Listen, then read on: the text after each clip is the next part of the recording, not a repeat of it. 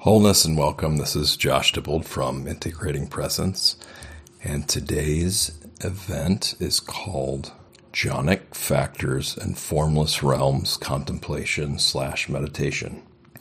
And the description I have for this is addressing the politics and emotional charges often associated with jhana and nimitta before talking about jhanic factors, then placing this aside for a guided meditation / contemplation based on the shorter discourse on emptiness, MN 121, involving village, wilderness, earth, and the four formless states. So there's a lot here. On one hand, it makes sense to combine these three things. I guess my take on where jhana and nimitta teaching and things are, then just the jhanic factors, and then this contemplation on the formless realms. Of course, this isn't the same as the actual jhanic states, the absorptive meditation states. But I'm going to do this anyway. So I invite you guys to you can also stay with your breath the entire time if you're here for the meditation at the end, and the other words might be too distracting or confusing. I invite you to just stick with it or come back in a little bit, or just stay with your breath the entire time. So the disclaimers for this, obviously, this is a big can of worms. I can't rule out the possibility either that this could delay advancement in practicing the jhanas either, because this all could be just full of distortions. I can't rule that out. I advise you guys to seek out master teachers who teach jhana and study and practice with them. And I may have been indirectly called out for oversimplifying this, and I'm grateful for that calling out, because the less distortions we have, the better. The more we can get to, basically the Buddha's original teachings, how he meant this to come across, I would think the better. And any distortions in things that aren't helpful along the way, any kind of shedding or letting those fall away, I feel could only be better. As far as I understand, there's no really clear consensus on jhana and nimitta, and even the jhanic factors, as I kind of discovered while looking into them for this talk. And I find it interesting why it's not taught more in the West, the jhanas. And it's just a wild guess that maybe that these lack proper levels that are conducive to the type of disagreement and division for those seeking to further divide and conquer tactics. I know here in the West, there seems to be a lot of divide and conquer tactics, give people certain issues, and then they can choose sides and then kind of fight amongst each other or disagree amongst each other while the people in power are playing both sides, right? But that doesn't seem to be the case, even though there might be some kind of disagreement and really no solid, clear consensus on jhana, what is jhana, what isn't jhana, nimitta too, then, it's still, for whatever reasons, isn't being taught here in the West, to the degree that I hear that it's taught in the East. There's the controversial nature of the jhana, supposedly, of gaining psychic powers. Again, it's not really mentioned much why jhana hasn't been taught more in the West. This kind of polarity of maybe being overly revered on one hand, protected, even coveted, because of the potential of gaining psychic powers. On the other end of the polarity, it's kind of a dismissal or an absence of availability, at least here in the West. So this may be a stretch, but I was wondering if this kind of parallels the Buddha's own mastery of jhana, with his two teachers achieved both the formless realms, but then he abandoned them, he was offered a teaching position, but he abandoned them because he said this wasn't the ultimate teaching or practice. So when he came out of these, he was, they were, I guess, conditional is one way to put them.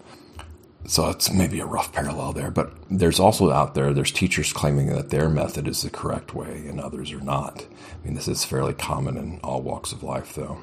There's also claims out there of how the Buddha taught and didn't teach jhana, and then how it ought to be taught, how jhana ought to be taught, and how it ought not to be taught. So these politics and emotional charges involved in what is or isn't jhana and nimitta They also seem further complicated by a monastic rule of not revealing attainments. Lay practitioners not really knowing how these attainments are verified or who even has the attainments, right? So I get it on one hand. If monastics are boasting about their attainments, well, then there's going to be this unnecessary, probably even harmful competition. People might be dejected because they haven't received certain attainments yet. And then maybe people will go to just one teacher because they have all the attainments, and the other teachers that could be very helpful in certain areas maybe get bypassed, build people up as superstars, this type of thing. But on the other hand, if no one's allowed to have some kind of authority, or how are these attainments kind of verified? How do we even know they exist? How do we know they not exist? What's the litmus test? Who verifies? How's it verified? So all these kind of further complicated things that might muddy the water on this as well, as far as investigating into the matter. So I'm left with why all the above, why all the stuff that I've mentioned here. And from the base level, one can see the danger of spending so much time of one's life practicing these, and then someday be invalidated, saying, oh, what you've done is all wrong. You've practiced years and years, and it's not jhana, you're doing it wrong, kind of thing. Not in so many words like that, but you get the idea. But on the other hand, there's seems some level of concentration mastery is needed for right samadhi, in the eighth of the Eightfold Noble Path, right concentration. Now on to the jhanic factors. These jhanic factors are not the same as any of the 8 meditative absorption states known as jhana. Even to give a description on what the jhanic factors are, I wonder if I might mess that up. So let's just give the 5 factors and say they're definitely helpful for meditation, right? I think that would be kind of a consensus. These factors are helpful, even if they're not all agreed upon in the exact ways. I'll link some resources in the show notes for some of the sources to this. Some of the stuff I just previously talked about, though, is just what I can kind of remember from talking with and hearing different teachers. So this first one in the Pali, it's Vitakka. And some of the translations for this are directed contact, initial application of mind, applied attention, applied thought, applied thinking, and coarse engagement. And this is bringing the mind to the meditation object, arousing and applying. I forgot to mention, if I'm remembering right, I just discovered how the last 5th factor that we'll come to, may not be included so much in the suttas as it is in the Visuddhimagga and, maybe commentary. So anyway, back to the second one. Vitakka, Vichara is the second one. And this is sustained application, sustained attention, sustained thought, sustained contact. Someone put it more thinking and examination, and then subtle engagement. And I feel these depend on the context too. Maybe they're used differently in different contexts. Like I've heard the word nimitta is used differently in different contexts. So this vichara is keeping the mind with the object, sustaining and stretching the attention, as far as I know. Common analogy or analogies given in this is like striking a bell or a bowl. The initial application, the initial contact would be like striking the bell. The vichara, the sustaining, would be like the ringing of the bell. I want to say the analogy given in the suttas is like polishing a bowl. So the cloth contacting the bowl is vitakka, the initial contact, and then the polishing is the sustained attention, the sustained contact. And so sometimes you might have to lift it back off, turn the bowl, and then continue rubbing. Or maybe there's an area that needs certain attention longer, and so the contact will be sustained longer on a certain area. So this third one is piti, and it's been translated as joy and rapture. And there's 5 types of piti. This first one is a minor joy. And so this is where we really get into the very, very refined and, well, not very, very, but subtle pleasures that kind of surpass sense pleasures. I would say not just kind of, but sense pleasures take the back seat to some of these states, some of these experiences, right? So the first one is like goose pimples or pleasantness. This is a minor joy. Then there's momentary joy. This is flashes or sudden rushes of coolness. The next one is uplifting, transporting joy. This may make one feel lighter or hop or jump. Maybe this is like being light on your feet, just because we know when sometimes we get weighed down and the body can actually feel physically heavier than when we're kind of in a bubbly or joyful state, kind of more uplifting, a lighter state. Then there's an overwhelming, kind of like a flood or showering of joy that comes in like waves, joyful feelings, and this might even make the body sway. And then there's this suffusing joy where the entire body and mind system is suffused down to every single particle with joy and comfort. So then the fourth one is sukha, happiness, deep bliss. So it's as within or as if there's a very high and rapturous state. If I could backtrack here real quick, piti is known as kind of like finding and having interest in the object. Okay, so with this sukha, happiness and deep bliss, it's a more subtle notion than piti. People would say, oh yeah, I want more and more of that. But after a while, if some of those states go on and on and on and on, it's almost like it's too much. So sukha is a more refined happiness and deep bliss, if I could say that. So this high and rapturous state, it's being happy and content with the object. And the fifth one, ekagata, one-pointedness. Some people, I think, pronounce it ekagata. I've heard it pronounced ekagata too. So this is unifying the mind with the object, fixing. A unifying, a gathering, a collecting of the mind.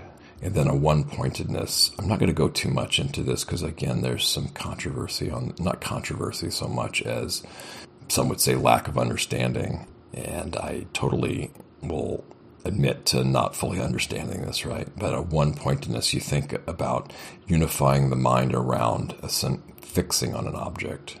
And there's no other kind, I ought to just leave it at that and leave this to your own studies. Also, with these 5 jhanic factors, they're also known to overcome some hindrances, or at least keep them at bay temporarily from my understanding. But there's some kind of variation on these too. So one set I've heard, and this might be from the Visuddhimagga, but I'm not 100% here. Joy is overcoming restlessness. So I guess if there's joy, there's really not much incentive for restlessness, or it kind of keeps that at bay.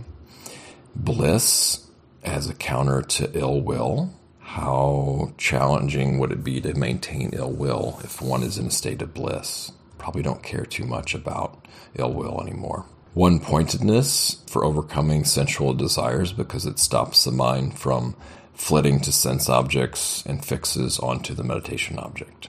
So this other set here of overcoming hindrances, vitakka, this directed contact for overcoming craving for sensual pleasures. Now, I don't know about that one. Maybe I'll come back to that. Vicara, sustained contact for overcoming ill will. I guess maybe this one could be seen as, well, if you're really sustaining contact with something, well, then you'll likely feel and know how painful it is to stay with ill will. Even if it's directed at someone else, it's got to go through you first. So just being with that ill will for a long time, maybe one will gain wisdom and not too long to see how painful that is. So pity and rapture for overcoming sloth and torpor, just due to the nature of pity and rapture is more of but one of the reasons why is because pity and rapture is an energetic state, an uplifting state, and sloth and torpor is the opposite.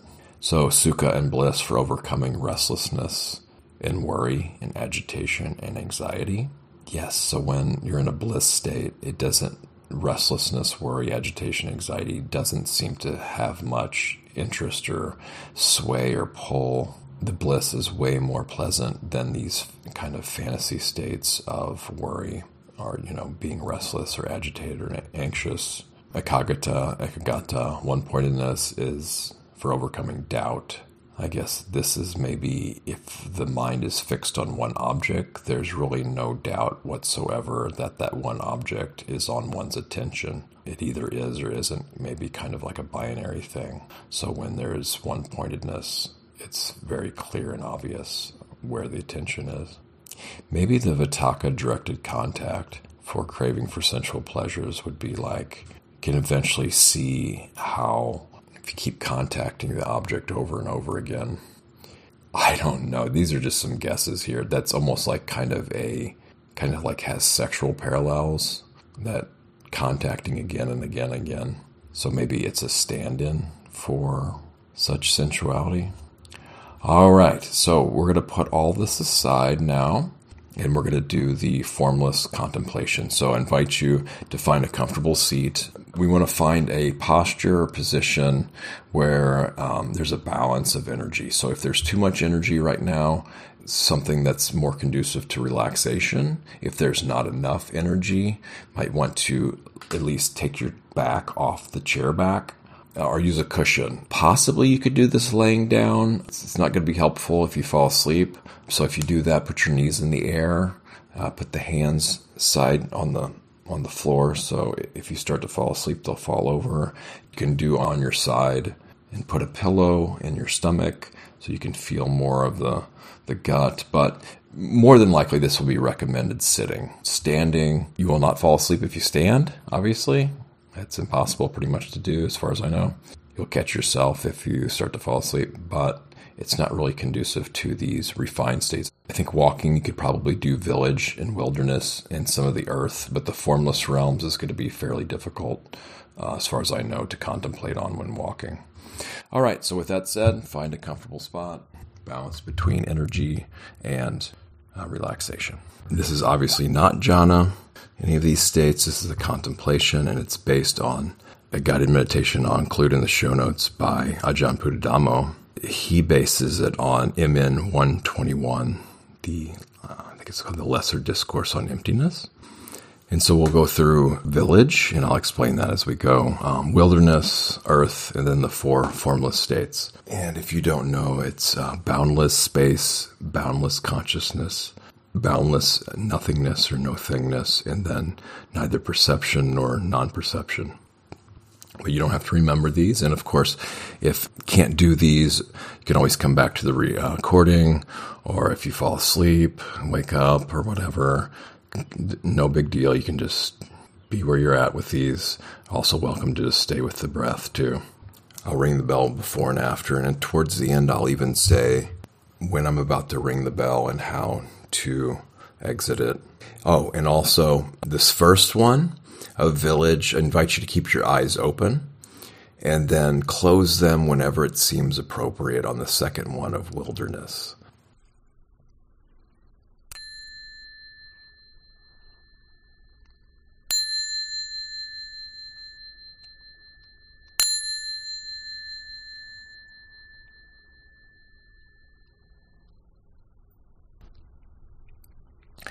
So I invite you now to contemplate village. So basically what this means is your everyday life, starting with the space you're in. So we can look around the room and notice everything in it, right? Or wherever you're at, and notice the objects, especially the man-made objects.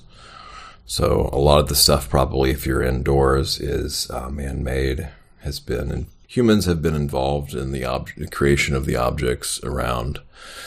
Might have furniture, of course the walls, the ceiling, if you're inside.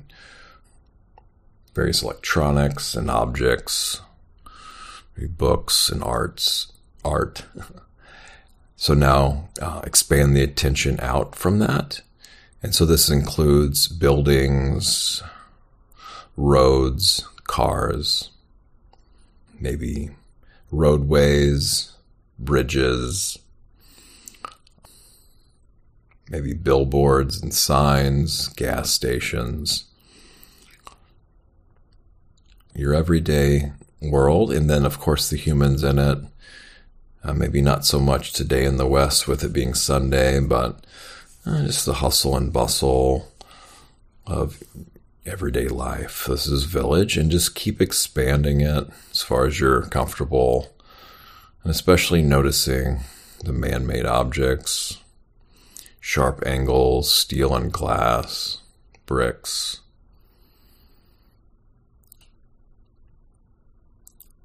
Now,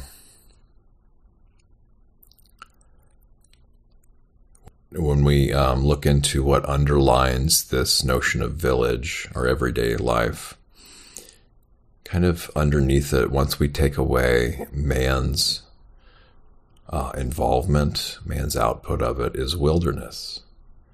So with the wilderness is just the natural world. So trees, animals, mountains, streams, rivers, ocean,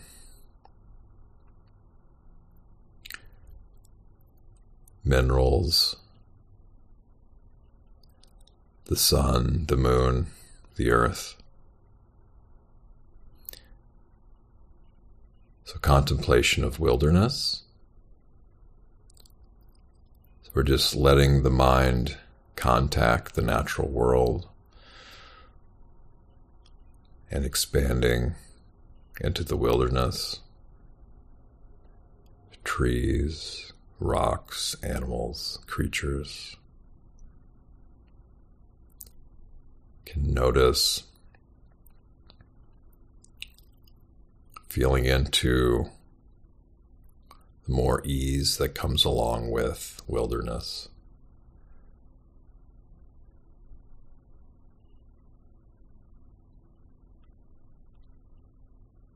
Less hustle and bustle, less intense, less agendas. Letting the mind visualize and feel into the natural world without so much of man's imprint placed upon it.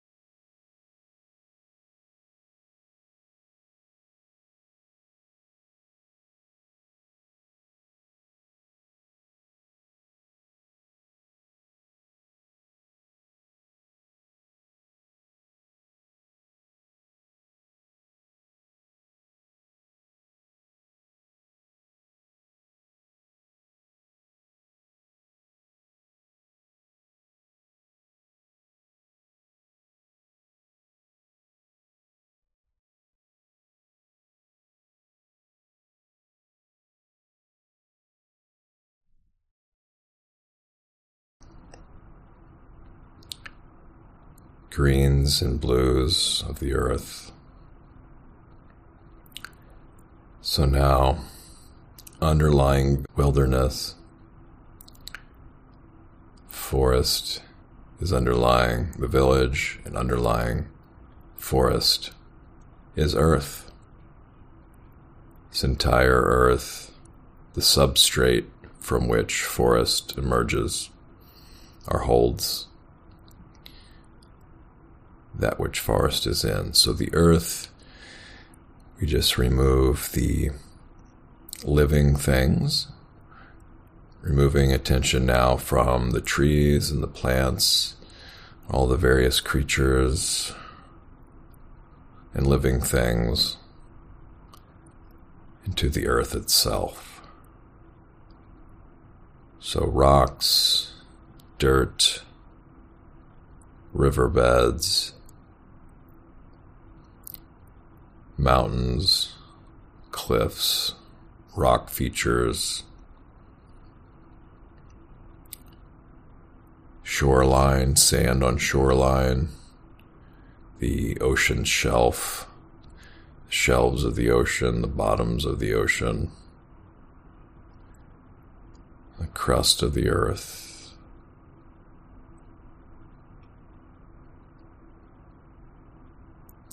This massive earth formation.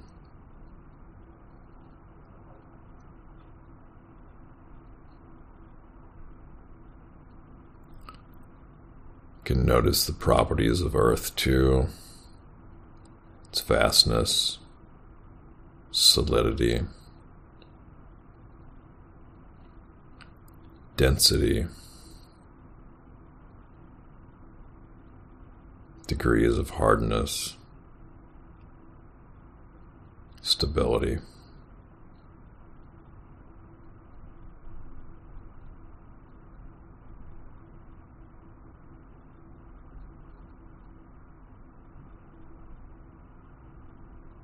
If it's shaken, it's not for long. Stability of the earth.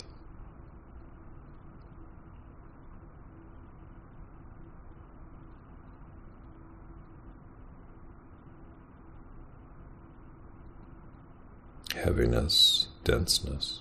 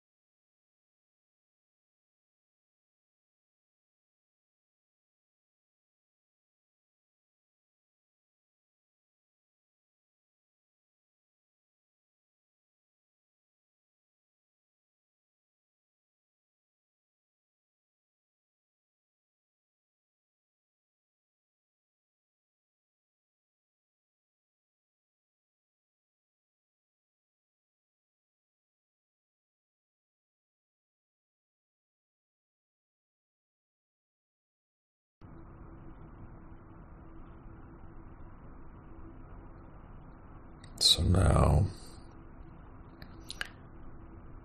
contemplating this massive earth, zooming out to have the mind contain it all, this whole mass of earth that we're on. Now tuning in to the space it occupies. This earth is taking up space.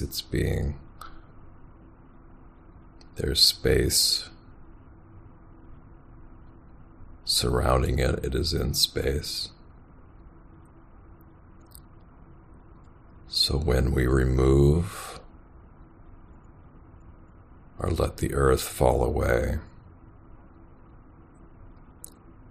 notice the first formless realm of boundless space. Space in all directions, up, down, north, south, east, west. Without limit. Space infinitely in all directions, boundless.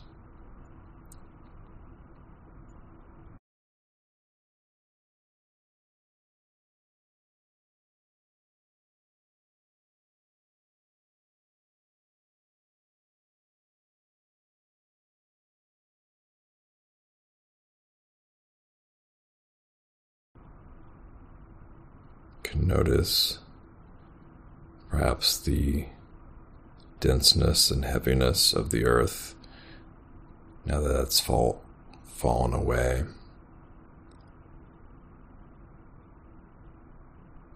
There's a boundless quality of space, acting as a substrate for Earth.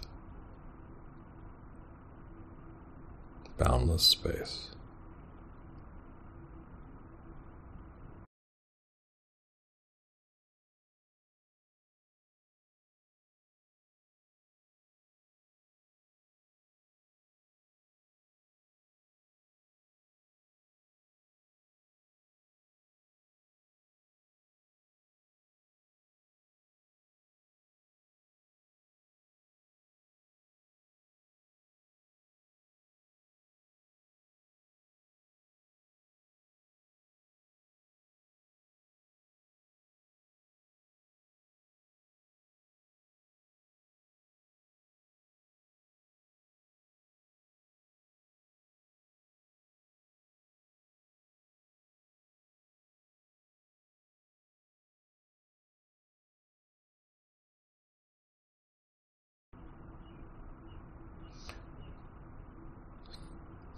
Underneath, so to speak, or underlying,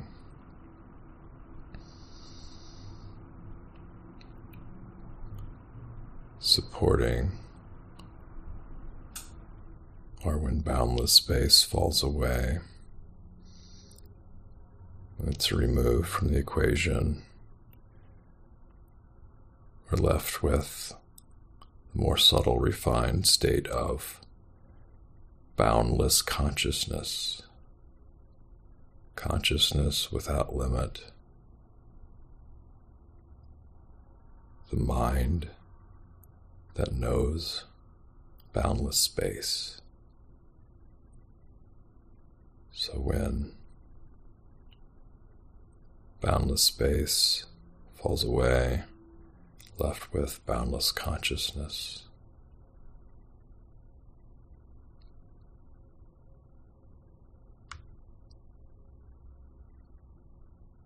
The mind that knows boundless space.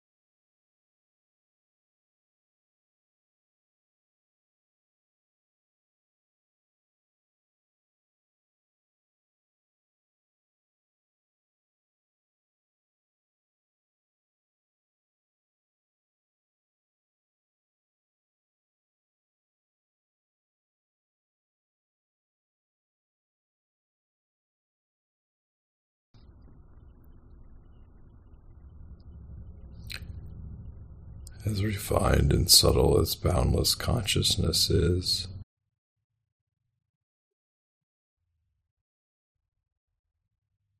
what underlies boundless consciousness is no thingness, nothingness. Boundless no thingness.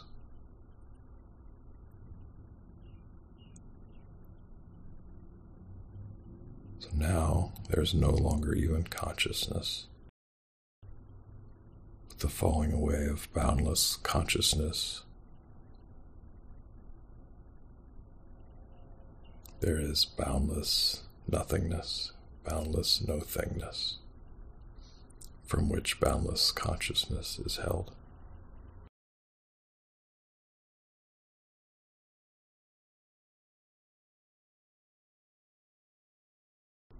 No thingness in all directions infinitely.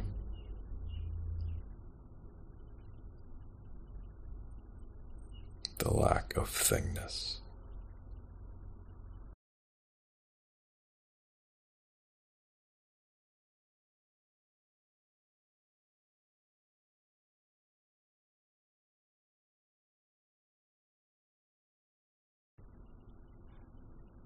Lack of thinglessness, boundless nothingness.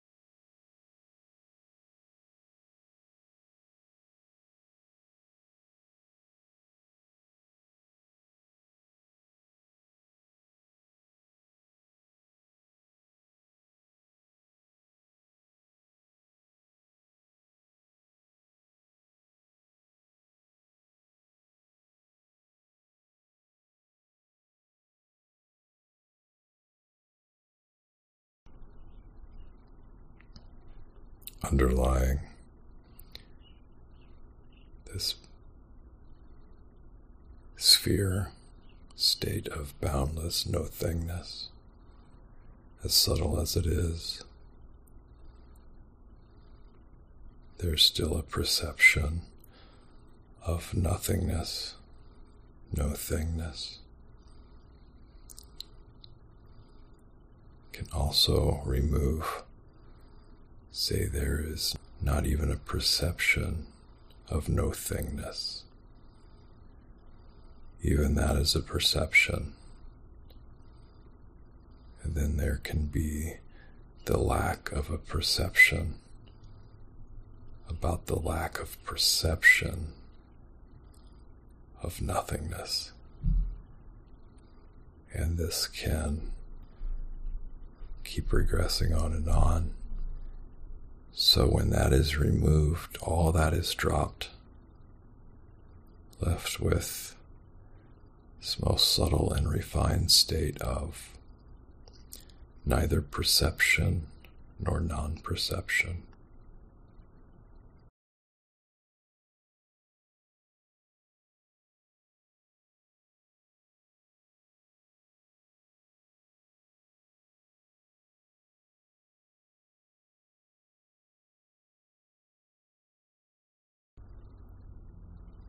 It's not perception because there's no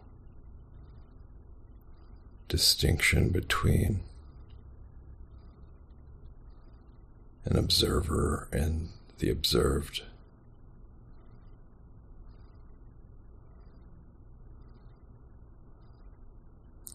Nor is it a blank annihilation. Neither perception nor non-perception.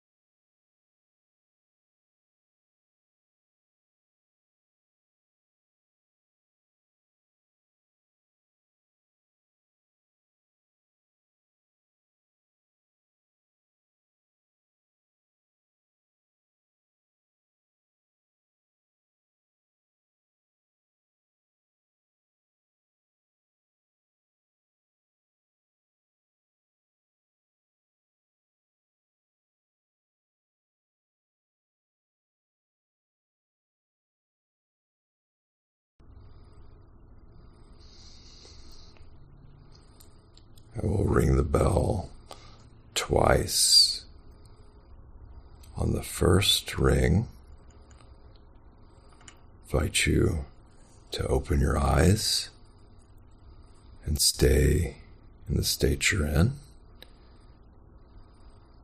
And notice this emptiness that's been tapped into and cultivated.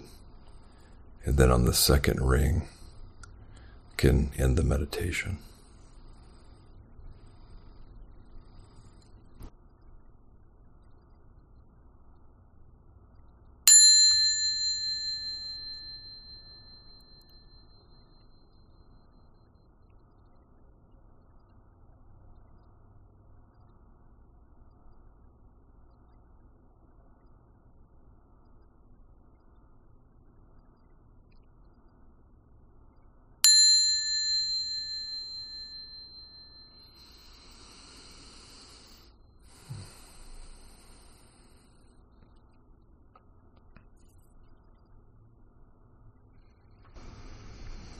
I'd like to thank you all for joining.